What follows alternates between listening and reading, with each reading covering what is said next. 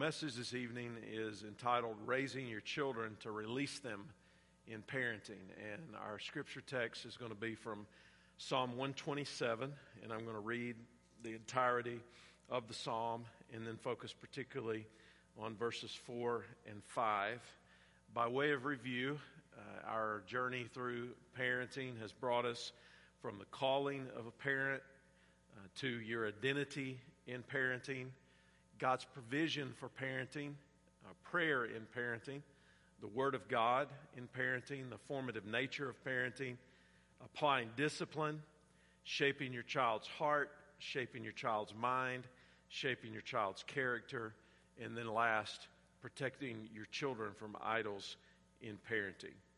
And I think one thing we've all realized as we've thought through this is that parenting is one of God's most important callings on our lives, but it's also one of the very most challenging things that we could ever do in life. And when we think about what do we want for our children or for our grandchildren when they're on their own, and what do we want to be produced in their lives when our primary work is done? What dreams do we have for our children and our grandchildren? What prayers do we pray for them?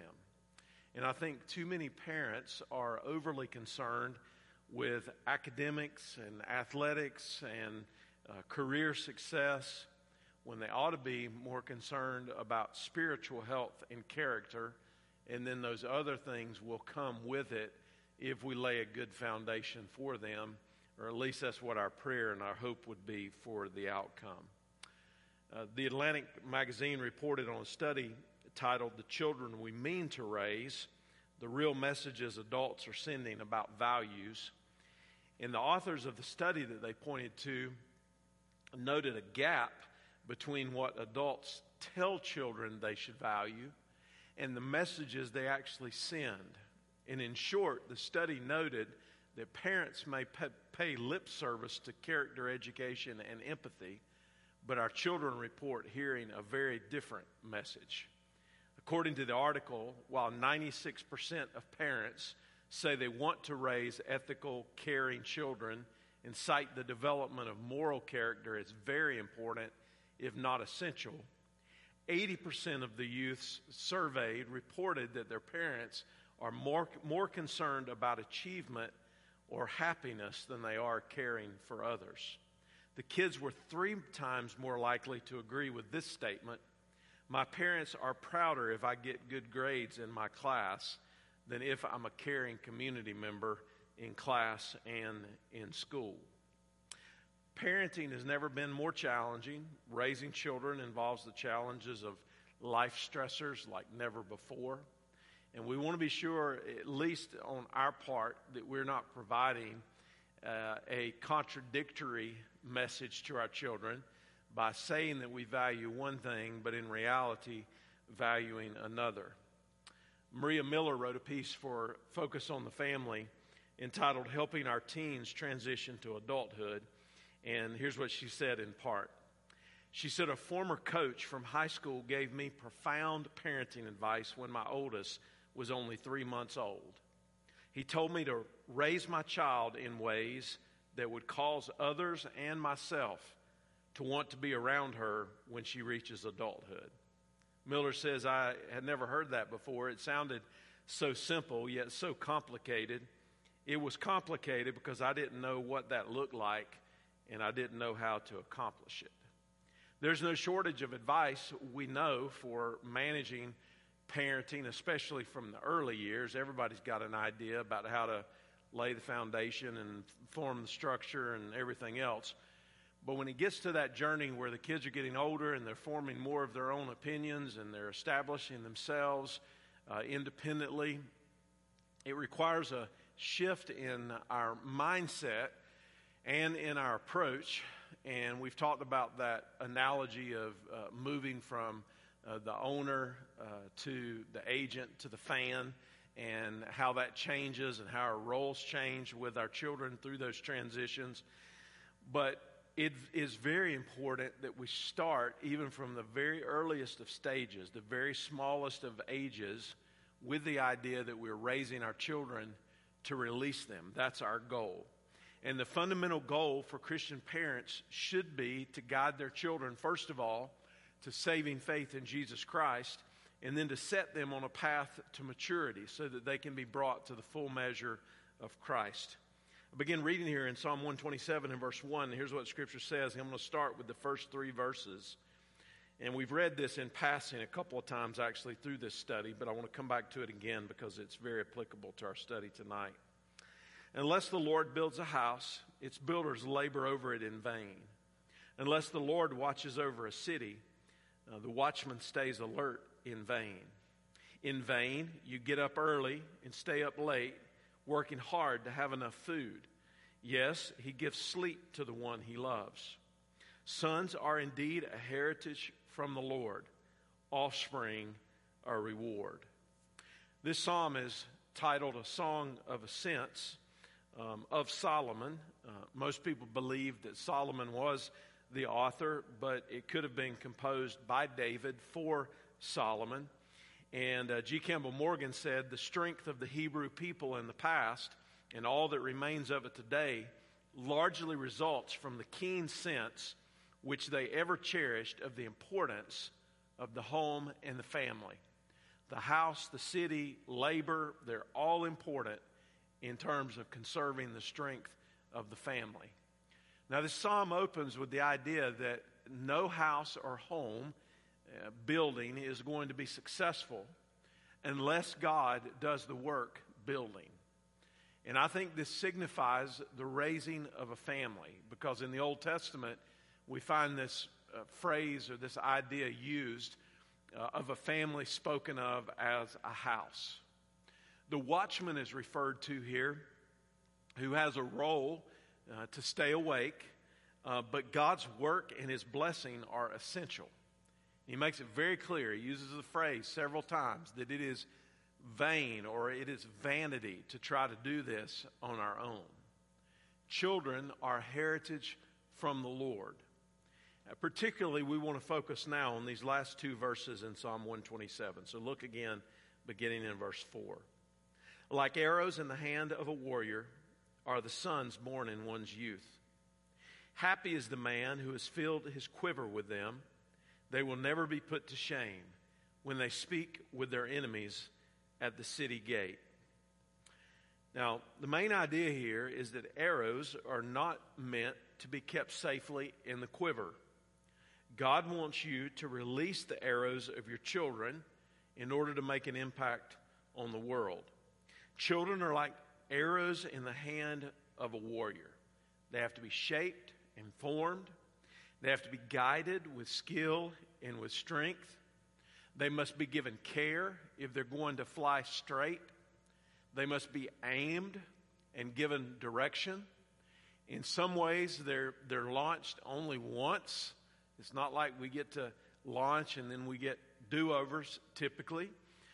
They are an extension of the one who is launching them, and these arrows have potential for good or for evil. Now you can see very easily how these parallels apply to our kids, to our family structure, in that we have to carefully form the arrow. We have to give care to it so that it'll fly straight, give it aim and give it direction. We have to make the most of the opportunities that we have to launch our children into their direction in life. And they are, for good or for bad oftentimes, an extension of us when we launch them. And their lives can be used either for good or for evil. So I want to suggest to you how you can prepare your children to be launched successfully into life. First of all, prepare your children to release them by building a solid foundation of who they are. Prepare your children to release them by building a solid foundation of who they are. The word that I would give you here is the word identity. The arrow shaft is the long spine of the arrow. The making of an arrow begins with that because every other part of the arrow is connected to that. And we want to raise our children to be confident in who God made them to be so that they will see themselves for who God made them to be and have an opportunity to flourish in their identity. Now, it's no secret to you that our culture at the moment that we live in is absolutely obsessed with identity, and especially in redefining what identity means. The world, as it stands, is currently encouraging people to look within themselves for their identity, and the tendency is to look for identity not only within yourself, but in the things that are around you. This is a particularly important issue because we're dealing with things that are fundamental to the nature of what a human being even is. And we're seeing this discussion about gender identity and the confusion. We even have now a Supreme Court justice who was unwilling to actually say what a woman is. And she, in fact, is a woman, but she would not define what a woman is. And we've just got all this confusion from the very highest levels of society. So for us, if we're going to have any chance to form our kids in that type of environment, we've got to give them an identity that is anchored in the creation order and is founded in who they were created to be by God. Self has been described as a sum of interrelated and interdependent parts. So it involves our experiences, our upbringing, our thoughts, our likes and our dislikes, our feelings, and more.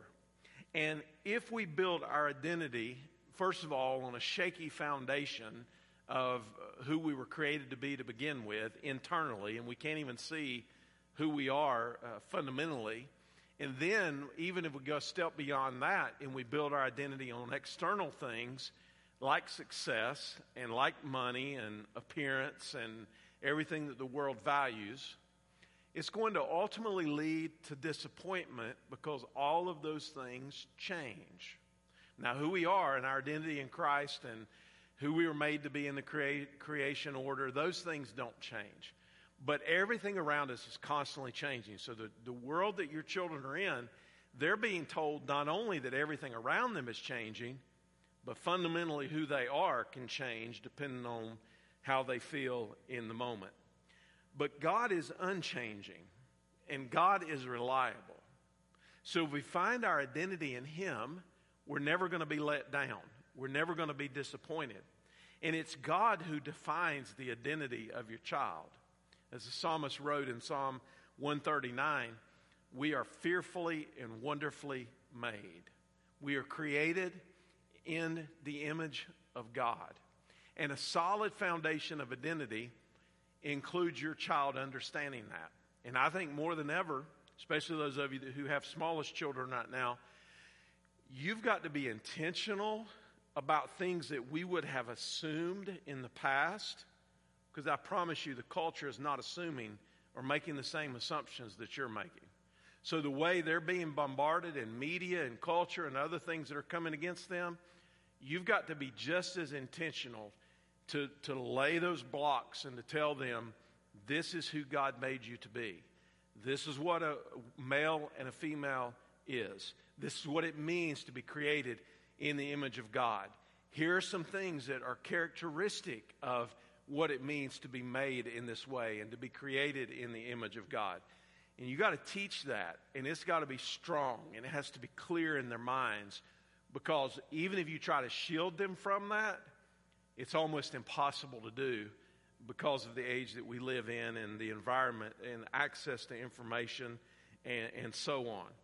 So a solid foundation of identity with your child starts with those things, but then it also includes them knowing that they are loved.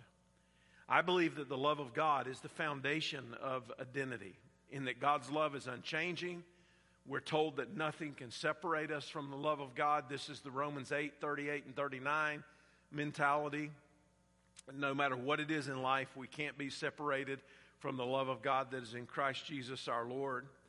And if you can teach your child and your children that they're created in the image of God, that they're made in a certain way because that's how God created them to be, and then that they are loved unconditionally and unshakably by their Creator, then they can embrace that identity, and no matter what anybody else tells them, no matter what the other outside voices are, they can come back to what you've taught them and what they understand from the Scripture.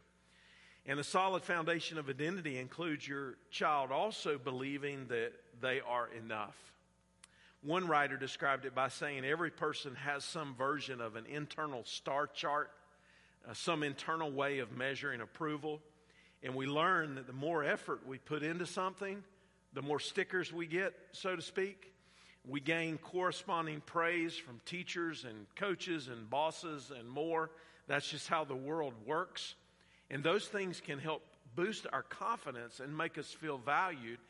But the problem is, if we don't get them, and that's what our confidence is being built on, we're going to find significant disappointments in life.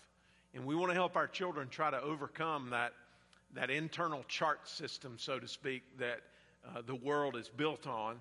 And we want them to please God, and we want them to be a blessing to God, but we also want them to understand that God is not manipulated by our performance. That when God accepts them and God loves them and He cares for them, then He's going to be present in their lives, and they can find a great deal of confidence in that rather than these other things that are continually changing. After Jesus fed the 5,000, people asked what work God wants us to do, and Jesus replied, believe in Him who He has sent. John 6 and verse 29. So what Jesus was saying was, when we believe, we're believing in Jesus who measures up. We are enough in Him, and that's where we can find our confidence. Now, this is kind of a subtle temptation for us as parents, because we do want our children to be agreeable, and we want them to do what we think is important. And we want them to be successful, and we want them to do well at various things in life. But we can mix a message in there if we're not careful, and we can make them think that the reason we love them and the reason that we approve of them is because of what they're doing rather than who they are. We want to build instead on who they are so that what they do will be God-honoring and be successful in whatever realm it is that their capacity allows them to be successful. I'd say also a solid foundation of identity includes your child understanding that they have a responsibility, especially when they come to Christ, to be light in the world, light shining into the darkness. It's God's vision for our families that we be light in the world. God in us and God with us and God through us, everything flowing out of our identity as children of God. So every child is created in the image of God, through faith, is redeemed in Christ, and is made with a life purpose. We often ask our children, what do you want to be? That's a common question. It's a fun question. They give sometimes more serious answers, sometimes sillier answers. Sometimes what they tell you they want to be, they end up not being, probably 9 times out of 10. There's some rare children that they know from a very early age. They are locked in on what they want to be, and they end up doing that with their life. It just all depends. But I'm not sure that's ultimately the right question. It's okay to ask a kid that because it's just a fun conversation point. What do you want to be? A better question we should ask for them is, who do we want our children to be? Meaning, what kind of people do we want our children to be? And is that one of those early illustrations that I shared with you even in this message? We want our children to be people that we would want to be around and that other people would want to be around and that can contribute in a healthy way to the world. And identity is important to be able to do that. Second, prepare your children to release them by giving them a clear direction to go in. The word in the first point was identity. The word in the second point is character. Character. Prepare your children to release them by giving them a clear direction to go in. Now back to the analogy of the arrow. The feathers of an arrow are what are called the draw. When an arrow is in flight, it keeps the back end of the arrow behind the front end, basically. If you get your feathers wrong on it, whether they're synthetic or maybe real in the old days, you got trouble because the arrow's not going to be stable. It's not going to go in the right direction. And an arrow without good fletching or without good feathers is undependable, and it can even be dangerous if it doesn't hit the intended target. And if the arrow has the right kind of fletching or feathers, it's going to fly straight. Listen to what Proverbs 10 and verse 9 says. Whoever walks in integrity walks securely, but he who makes his way crooked will be found out. Romans 5 and verse 3 and 4 says, not only so, but we also glory in our sufferings because we know that suffering produces perseverance, perseverance character, and character hope. Now this idea of character comes from a Greek word that means to engrave, to scrape, or to scratch. So it's the idea of something that would leave a permanent impression. The character of your child or your grandchild is going to leave a permanent impression on the world. We are going to leave a permanent impression on the world. Our character is the result of deliberate choices. Choices have consequences. It's the result of purposeful training. How we're taught and how we're directed is going to bear fruit in one way or the other.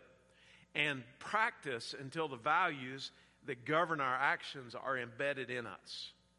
So character is a reflection of who we choose to be, and it is a reflection of the things that govern our behavior. To give your children a clear direction and build their character, you need to start by giving them a good example to follow. Now, we all know this, but sometimes we like to not think about it very much if we're trying to raise and form children.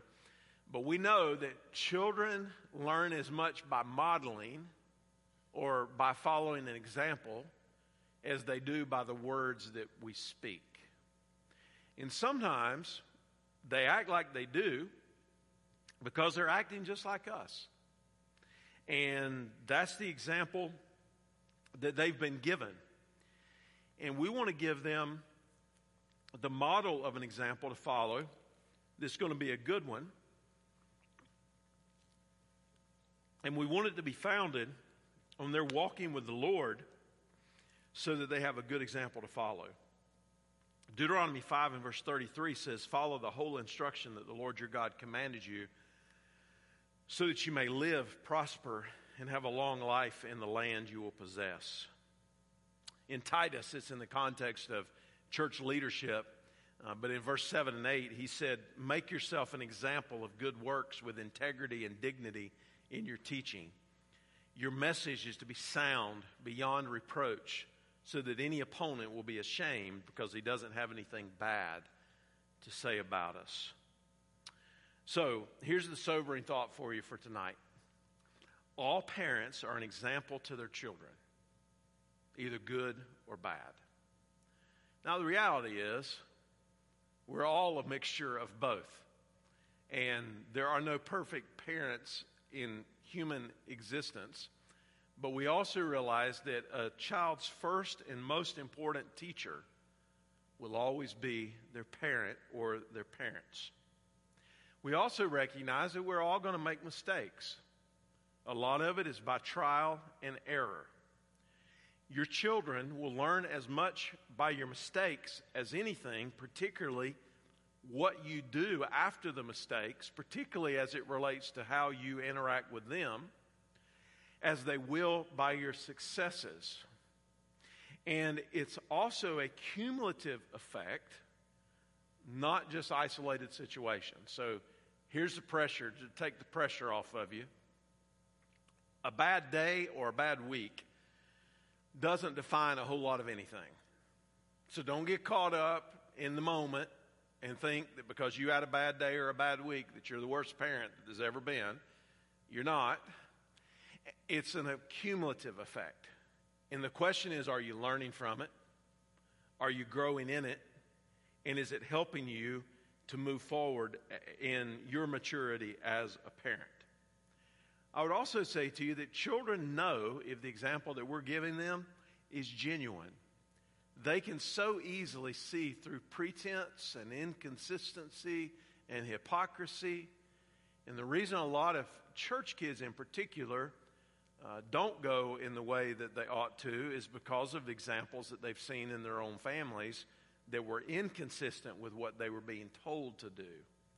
So let's strive to be a people who are consistent in our motives and in our actions. And even in the ups and downs, when we're owning things that we've said wrong or we're apologizing for things that needed to be corrected, we're showing our kids in that there is a way to follow and there is a character to be developed. Teach them the basics of right and wrong as you do that, because they cannot develop a moral compass unless somebody in their life is giving them clear language of what God's Word says is right and wrong. So remember, I told you need to be teaching them with some definitive things about identity, especially. Same thing with character. You need to be saying directly, this is right, this is wrong. This is why this is right, and this is why this is wrong. These are going to be the consequences of your decision if you go down this road. This is why this is smart. This is why this is not smart. And all of that needs to be anchored in God's Word.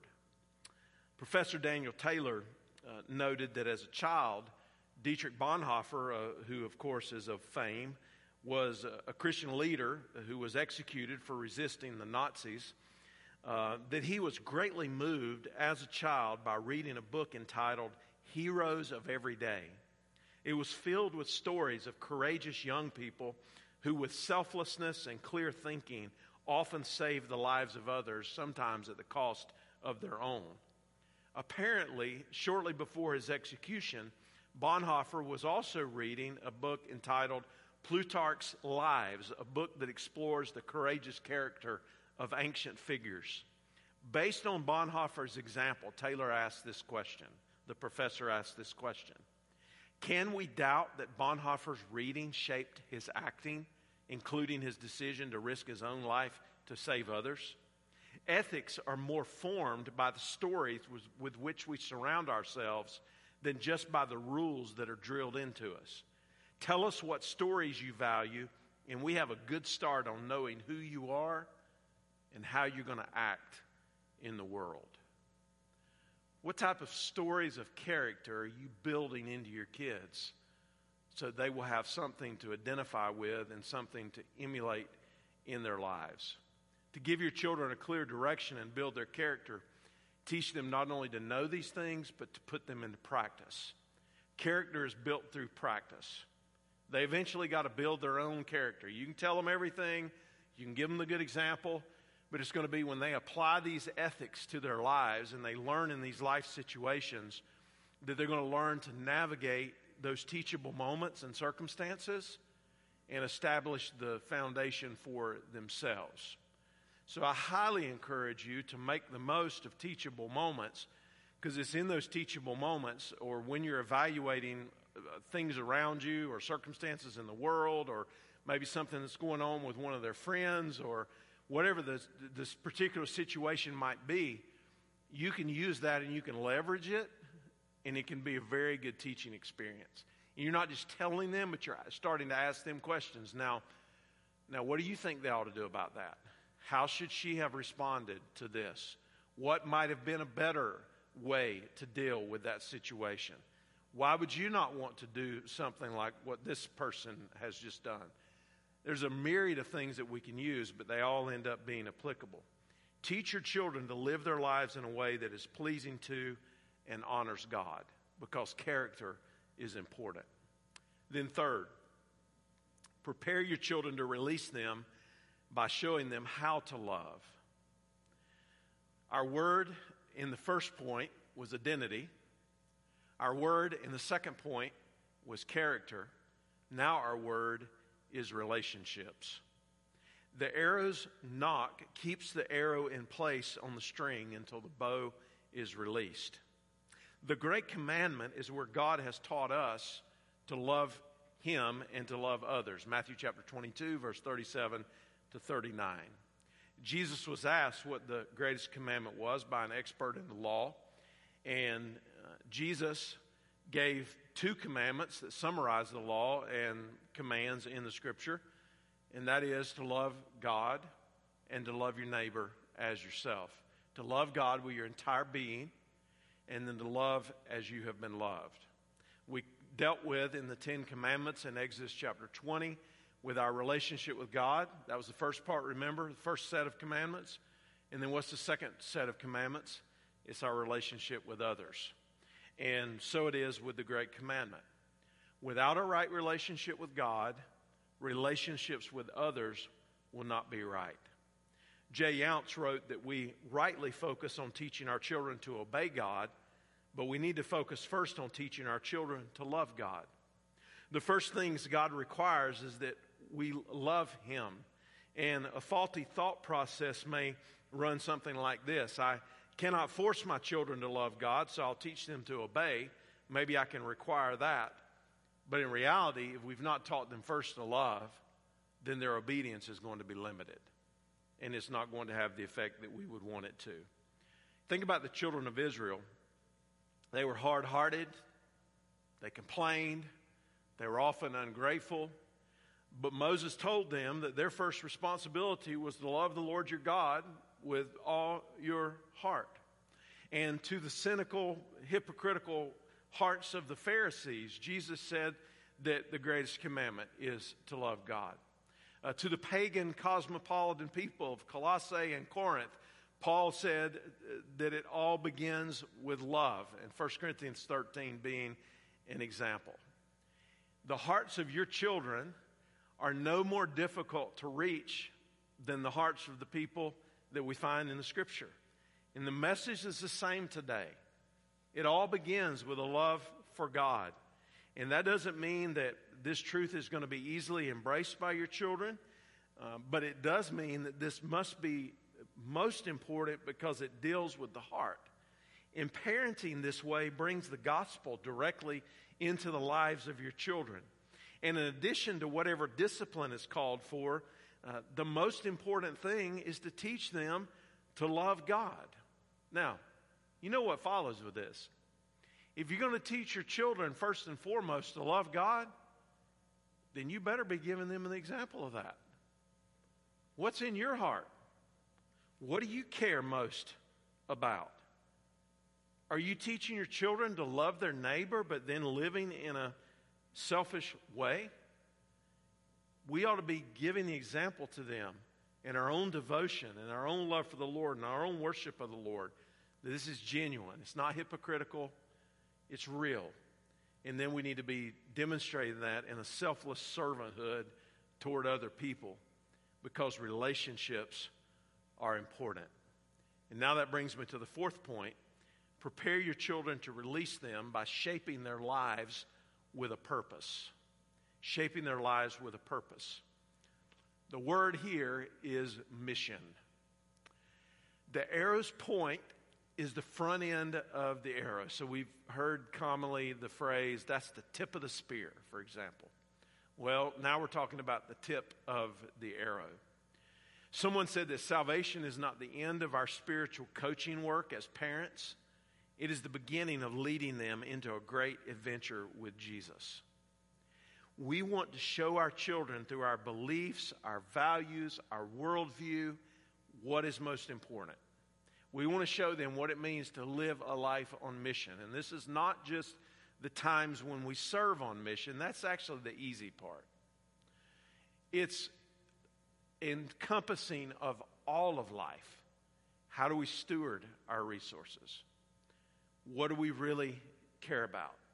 Are we burdened for people to know and to love God? Are we burdened to meet the needs of people with the love of Christ?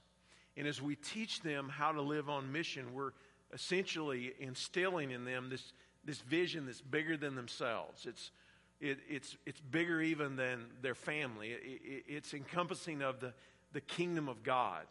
And you remember Jesus taught us to pray in the Lord's Prayer, your kingdom come, your will be done on earth as it is in heaven.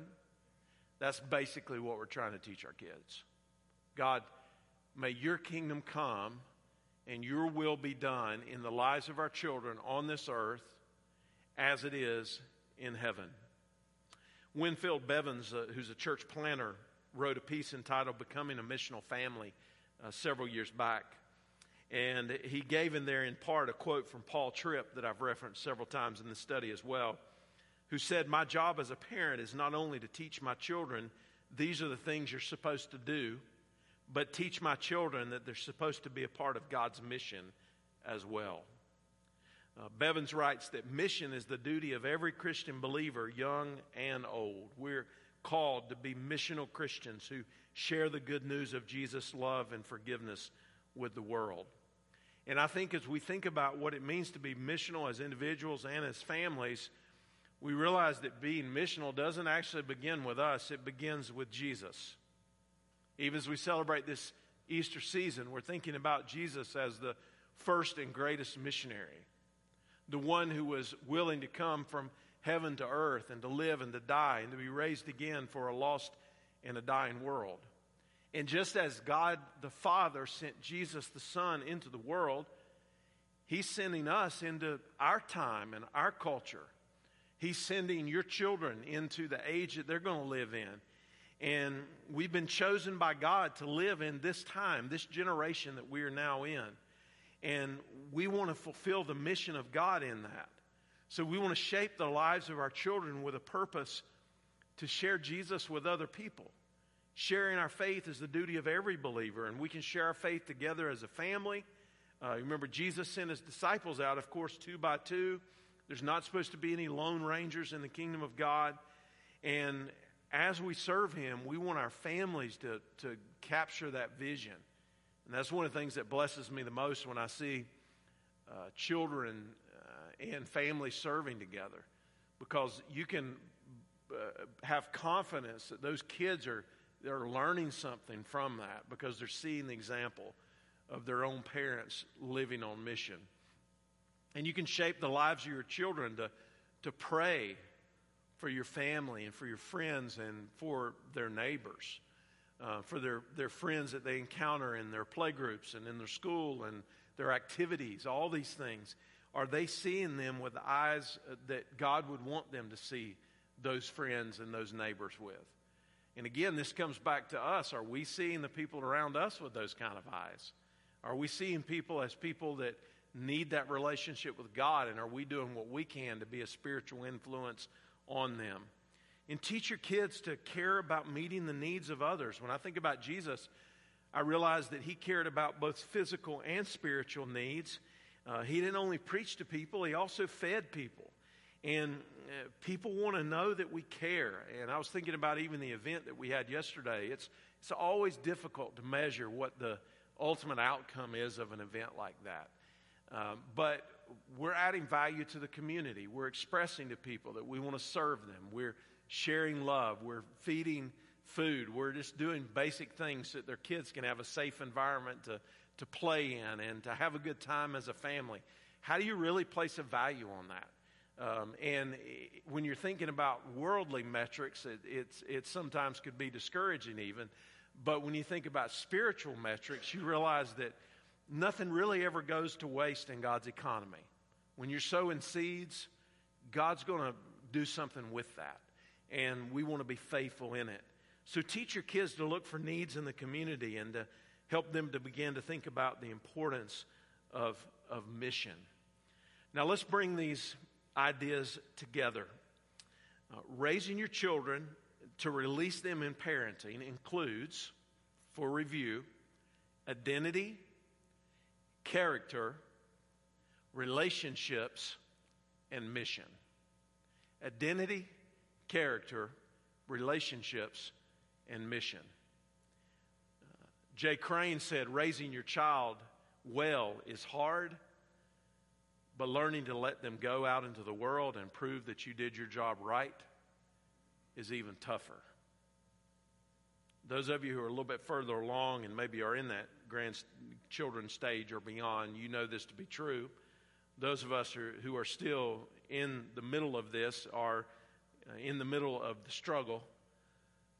But this is the goal.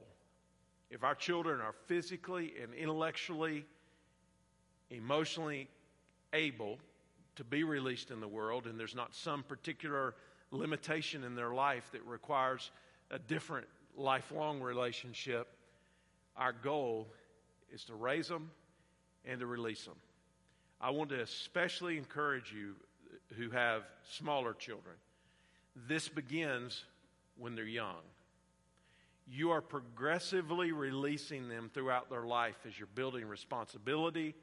You're letting them go just a little bit further away from you at the playground. You're letting them venture just a little bit further out in that activity that they're involved with.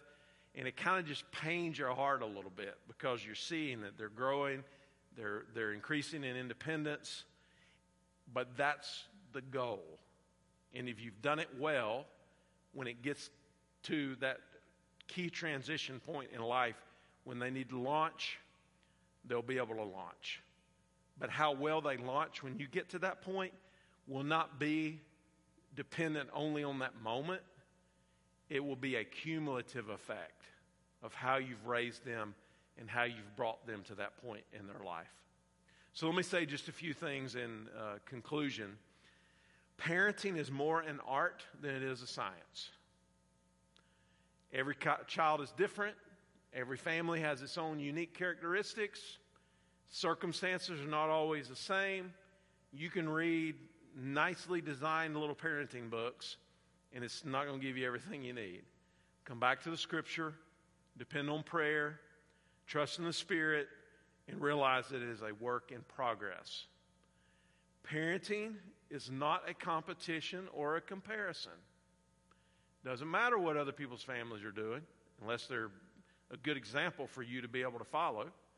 You're not trying to measure up economically. You're not trying to measure up by the excitement or the adventure that you're providing.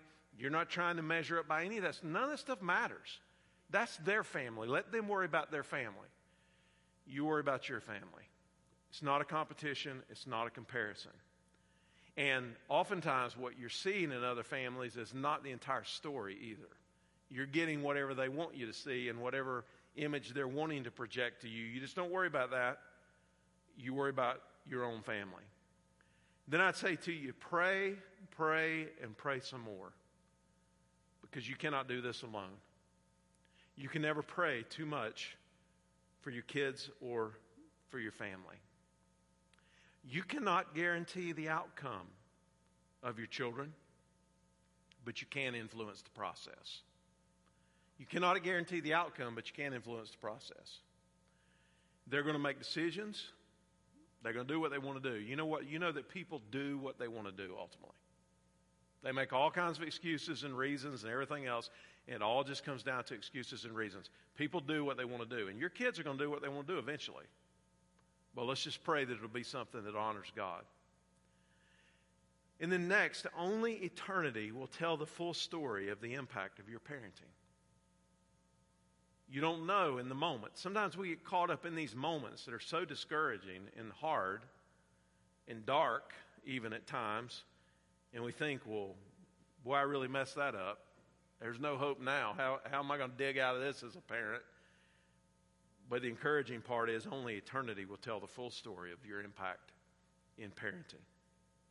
Thank God for the successes. Don't take for granted the little things, as they say, the baby steps. Those can be baby steps physically or they can be baby steps spiritually. But hey, just thank the Lord for the successes. Thank the Lord when good things happen and you're seeing the fruit of your labor. Trust God in the challenges and in the failures, because you're going to have both. Your life is mixed in with challenges and failures. Mine is, as well as successes. It's going to be the same for your kids in a sin-fallen world. And then I'd say to you finally, keep your children close as close as you can. Leave no doubt as to whether or not they are loved. They might question a lot of things in their life, but keep them as close as they'll let you keep them, and always let them know that they're loved. You'd be surprised. I think it's changed somewhat generationally, But you'd be surprised how many people have told me through the years, my parent never told me they loved me. They never told me they were proud of me. They never told me that I was enough. And that might be your experience. I don't know. But it is a much more common experience than you would ever dream of. May that never be in our homes. And even if you came from a background where you weren't told that you were loved and that they were proud of you and that you were enough, don't wallow in that. Learn from it and make sure that's not the experience of your kids. And let them know that. Speak words of life to your children, to your grandchildren. They need it. Be an encourager. And most of all, show them Jesus. And if you do these things, you cannot guarantee the outcome, but you can influence the process. And that would be what our goal would be. We have an incredible privilege to raise our families. And with God's help, we can be faithful. And that's my prayer for you, that you'd not feel the pressure of the culture. You'd not be trying to compete with anybody else. You'd just be your family unit. You'd be at peace with that family unit. And you'd give your very best to the Lord. Praying that at the end of the day, at the end of the story, your parenting will have eternal impact. And that's what our hope and prayer is collectively. Let's bow our heads together as we pray. Father, I'm thankful that you've given us family, that you've given us guidelines in your word, principles to follow. There's so many things that we could have considered in this study that we maybe only touched on. And I pray, Lord, that out of this would come continued conversations among our church family, especially younger families that are kind of working through this and are raising kids, that they would lean on families that are a little bit further in the journey and gain wisdom and things to do and things not to do and gain prayer and encouragement from that as well. Lord, we are an imperfect people and we have imperfect families, but we serve a perfect God. And we lean on you. We thank you for your word and we thank you for your spirit. And I pray that you would help us. I pray you would encourage every parent who hears this message and that they would be reminded that it is by grace that we do these things, and that just as you are patient and merciful to us and gracious to us, we can be the same to our own children. I pray that this church would be a place where grace-filled families are nurtured and built, and that they're helped along the way, and when they're broken and when they're hurting and when they don't know where to turn, that there'd be somewhere here to turn, that there would be a people who would embrace them and help them even in their discouragements and in their fears in life. And God, most of all, we pray that Christ would be glorified in us and through us, and that our homes would be a light for those around us, that people would see that there's something different about us because of our faith in you. And we pray all these things in Jesus' name. Amen.